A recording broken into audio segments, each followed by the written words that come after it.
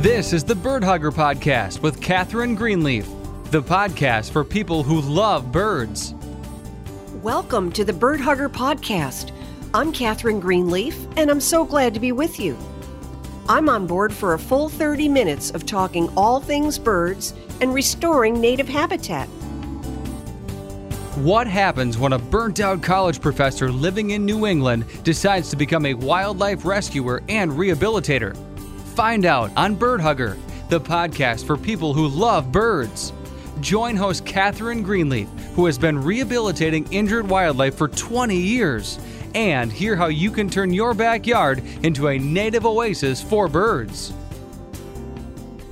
Hello, everybody, and welcome to our continuing series on the birds of Florida. Nothing beats the winter blues like talking about the 80-degree weather and bright sunshine of Florida. Today we'll be speaking with an expert on the Florida scrub jay. We'll be right back in just a moment. If you are enjoying this show and like what we do, please help us out by subscribing or following us on your favorite app to access our free show. That way you'll get notified of what's coming, you'll never miss a show, and it will help us in the ratings. And now I'd like to introduce Jackie Sulek, the coordinator of the Jay-Watch program for Audubon, Florida.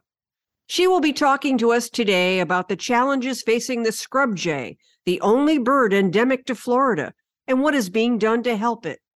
Jackie, thank you so much for joining us today. Well, Catherine, thank you so much for inviting me. Any opportunity to talk about the Florida scrub jay makes me very happy. Well, that's wonderful. We're so happy to have you here. So could you please tell our listeners a little bit about yourself and the job that you do? Sure. So I have been with Audubon, Florida, which is a local office of National Audubon for almost 18 years now. And when I came on board, I was hired to work with our 45 chapters around the state. That's in Florida alone. And about 10, 11 years ago, Audubon took on a project called Jay-Watch. And Jay-Watch is a community science program that works on the Florida scrub jay. And we're going to talk a little bit more about that, I think, as we go along.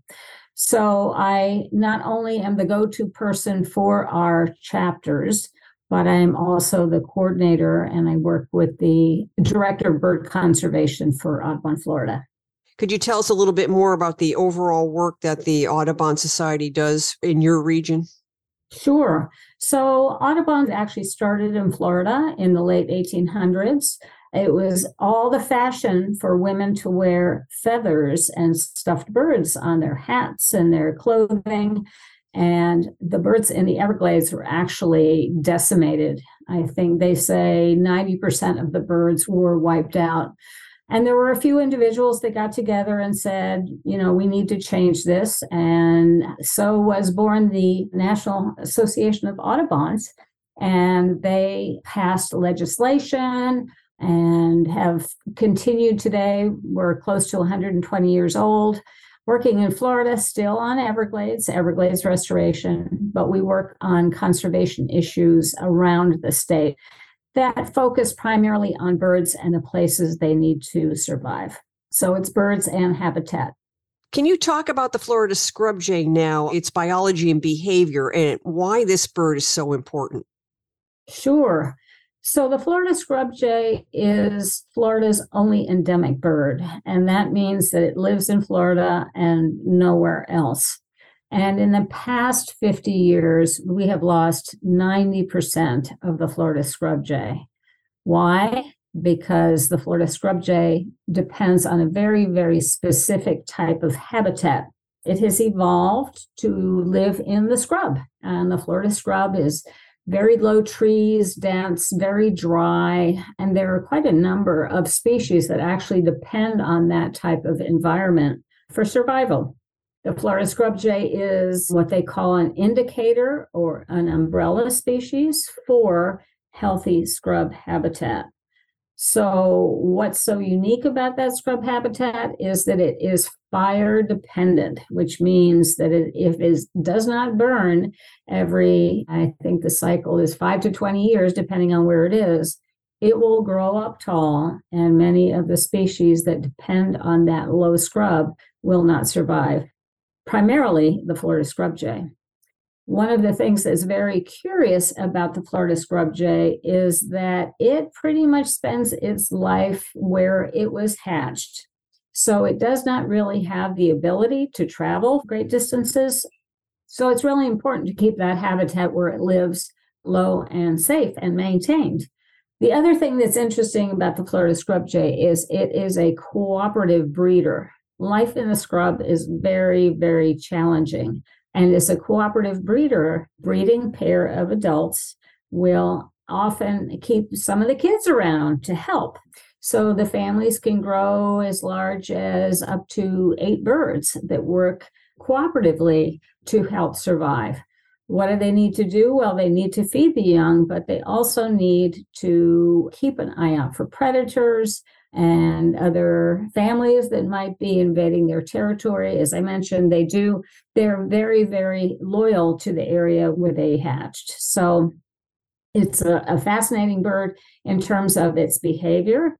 It's also extremely charismatic. It's a bird that is curious and oftentimes will come out and greet you on a hiking trail. Even sometimes, unfortunately, will come and sit on your head or your day pack and ask you for a handout. So we try to discourage people from feeding them, but unfortunately, people do that. So the Florida scrub jay is just really, really important and lives in a habitat that is very threatened itself. Now, are they related to the blue jay in any way? They are in the same family. And in fact, there are a number of jays. There is the California scrub jay and some subspecies there. But our Florida scrub jay is genetically a different species. But they're in the corvid family. Yes, they are. They're acorn eaters, just like the blue jays. I was just wondering how they compare to blue jay biology and behavior. I know blue jays are, all corvids are extremely intelligent. Does the scrub jay have high intelligence too? Well, we like to think so. Yes, they're very sharp. And again, the behavior is one of the things that's very unique. The fact that they live in large families or can live in large families, that they protect their territories, and that they live in such a unique habitat. People think that, birds can move. Well, the Florida scrub jay is adapted to live in the scrub and will not survive once the scrub grows up. So I was just going to ask you about what are some of the challenges the Florida scrub jay is facing right now. So I imagine that's a big one. Sure. So all birds are facing challenges right now. I don't know if you've heard recently, we've lost 3 billion birds in the last 50 years. And it's primarily because of human activity. We have developed most of the scrub in Florida. In fact, only 5% of the scrub remains in Florida. So right there, you have an endangered habitat. And it is developed because it's high and dry. It's a great place to build houses. It's a great place for citrus and in agriculture. And then fragmentation. Anytime you start getting these little pockets of scrub, you have backyards with cats and you have raccoons, that type of thing. And then also the elimination of fire. When you think about, even if you had a nice preserve, if you have houses all the way around the preserve, it's very, very difficult to burn.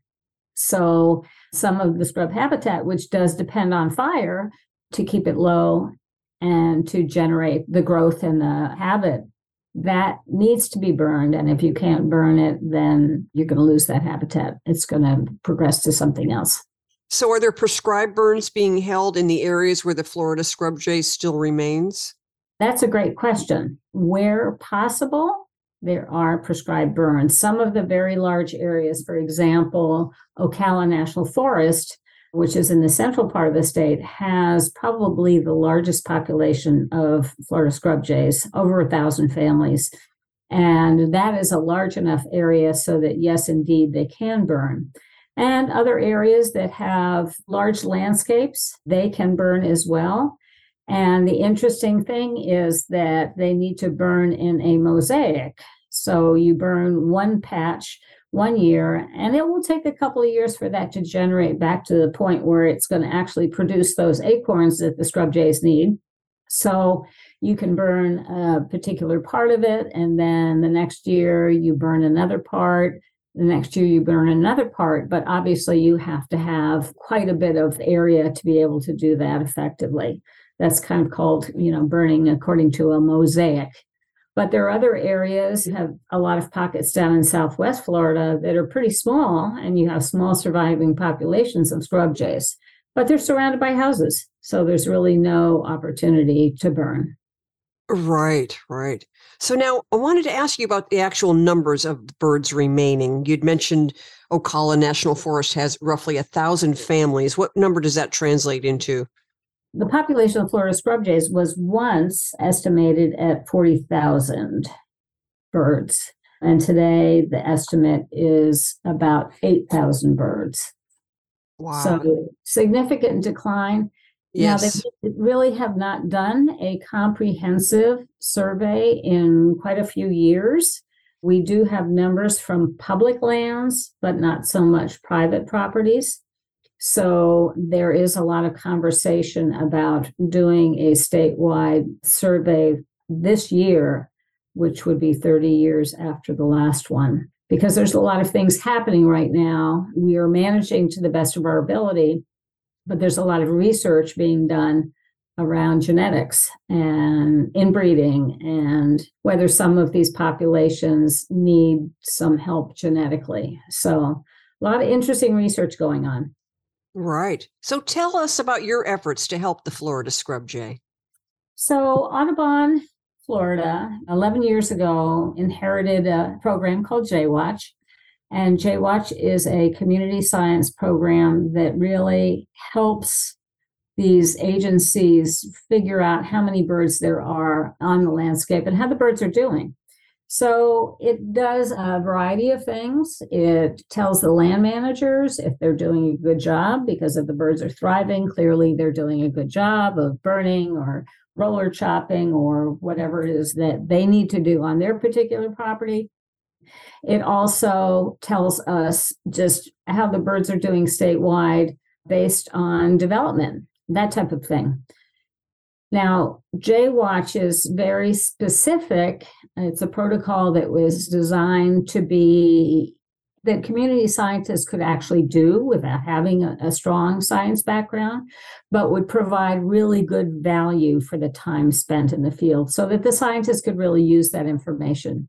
So what we do is in the spring, we train people on the ecology of the Florida scrub jay and this very specific protocol.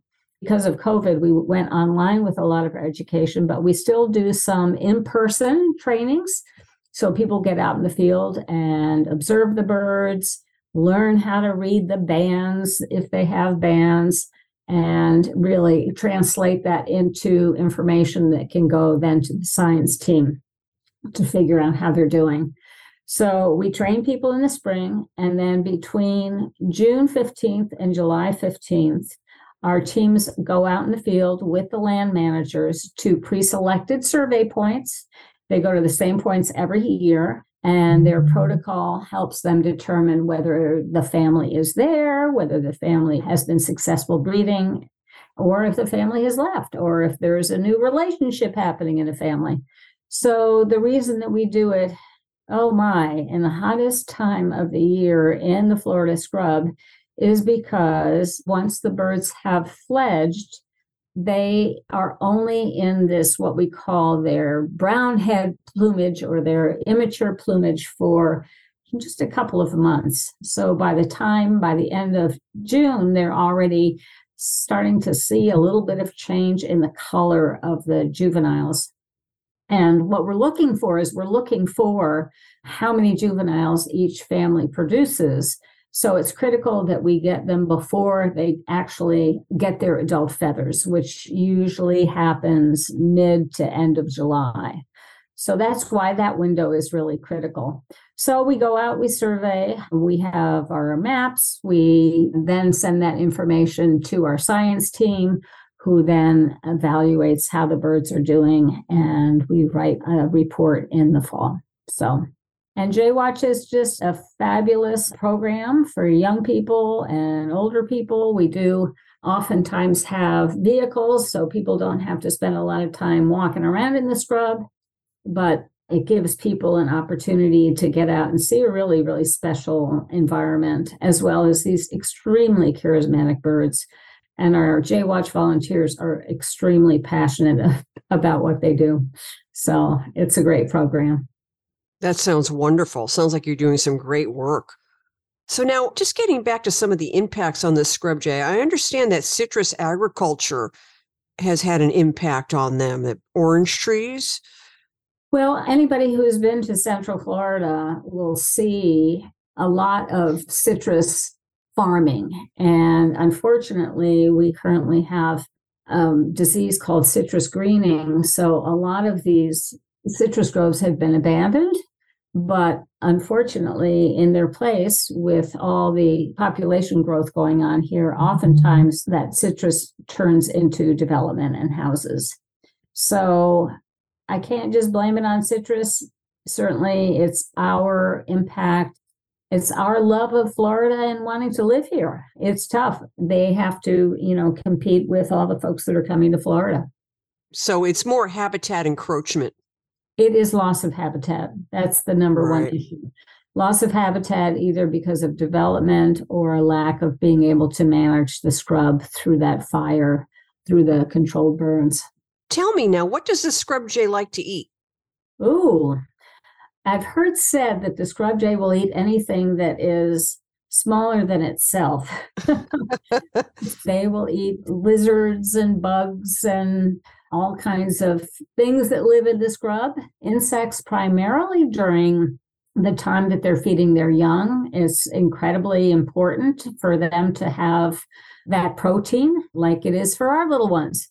And then in the fall or late in the summer, when the acorns are ripe, they will start harvesting the acorns, and the acorns will hold them over for the winter. And this is a fascinating story because they will hash, and that's just bury in the sand, up to 8,000-9,000 acorns. And they say that they actually will recall where 75% of them are. And if you watch a Florida scrub jay actually burying the acorns, it's funny because they'll push it down into the sand and then maybe pick up a pine needle or a twig and place it over top of where they just buried it. And it's almost like they're putting a little flag or a little marker there. So they'll remember where it is when they come back, and they need them during the winter. That is amazing. They are smart, aren't they? They are incredible. And I mean, there are stories about how one will bury them and somebody else will be watching him, and he'll go back later and move it because he's afraid that somebody else is going to get his acorns. So it's really quite amusing to watch them. So this is scrub oak we're talking about, that they get the acorns from? Yes. And there are a couple of different species of oaks. One has a little bit more tannin than the other. And I've also heard that they will bury the ones that have more tannin in kind of wet areas, and that will help the tannin leave the acorn. And then they will go ahead and move it to a drier area so that it is preserved for as long as they need it to be preserved for. So in addition to just finding them, it's like they're managing their food source in the field. So pretty amazing. That is amazing. So tell me, what do you see for the future of the Florida scrub jay?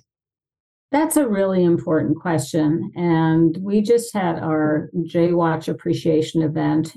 Dr. Reed Bowman has been studying the Florida scrub jay for over 30 years at the Archbold Biological Station in Central Florida. And his question or his talk was about, can we really manage the future of the Florida scrub jay? And the conclusion that he came to is that yes, we can, but we're always going to have to manage it. With the population and the land uses in Florida, we are not going to be able to just leave these habitats on their own, because we have to manage with fire, we have to manage these landscapes. And with many of these populations being pretty isolated from one another, if they're not large enough, we really are looking at genetic challenges in breeding. That's going to be a long-term challenge. They are doing some preliminary research on what they call translocating birds that are genetically compatible, but different enough so that they will boost a population.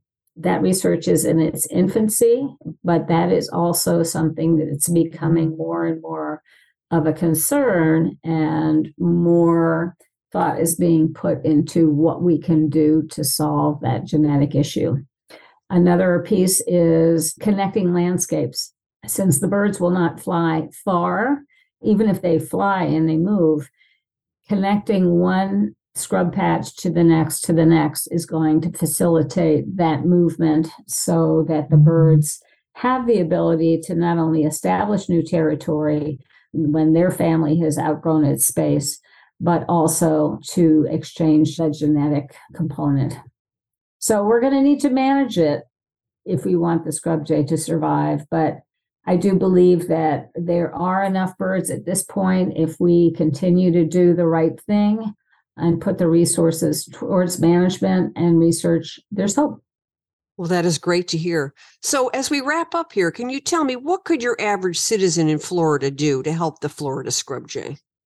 So if you live in Florida, you could certainly tune in to the Audubon Jaywatch website page and get more information. There are links to our scrub jay ecology, to our annual reports. You can learn more about the challenges of the scrub jay in Florida, and you could even consider signing up for one of our surveys.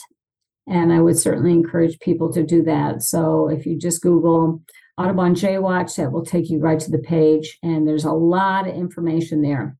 If you tend to be more of a watch the policies type thing, land management and land acquisition in Florida is very important. Florida Forever is a program that does land acquisition, and we're always challenged to get that funded from one year to the next. So that's another thing that you can do. Be ambassador for the Florida scrub jay. If you learn more about it, you can share that information with friends. And oftentimes people do things that they don't realize are a problem for the birds. So knowing more about them, you can help in the proper treatment of the birds. And when I say treatment, one of the big problems in Florida is that people love to feed peanuts to the Florida scrub jay.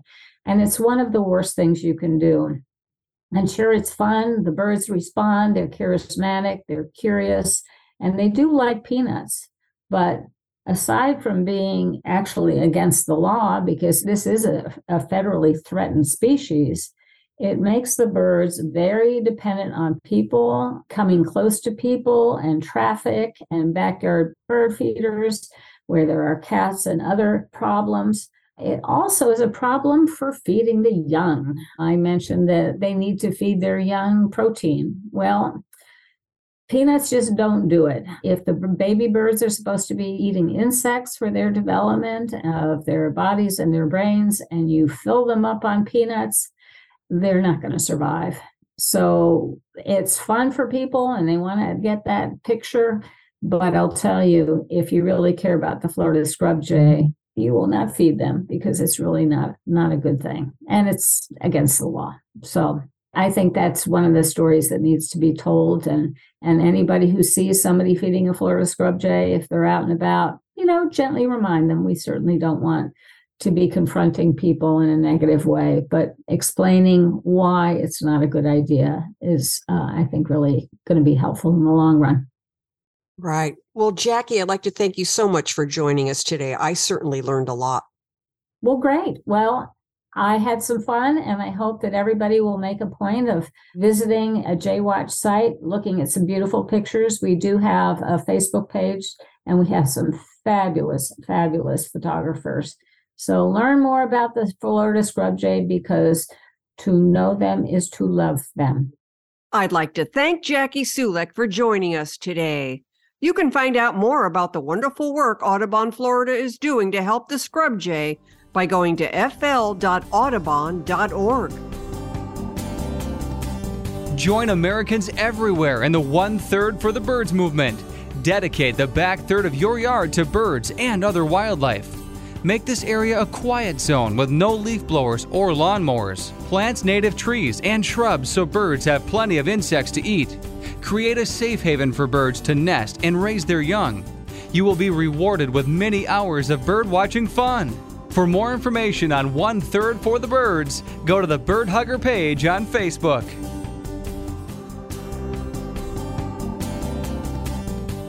And that's it for today's episode, everybody.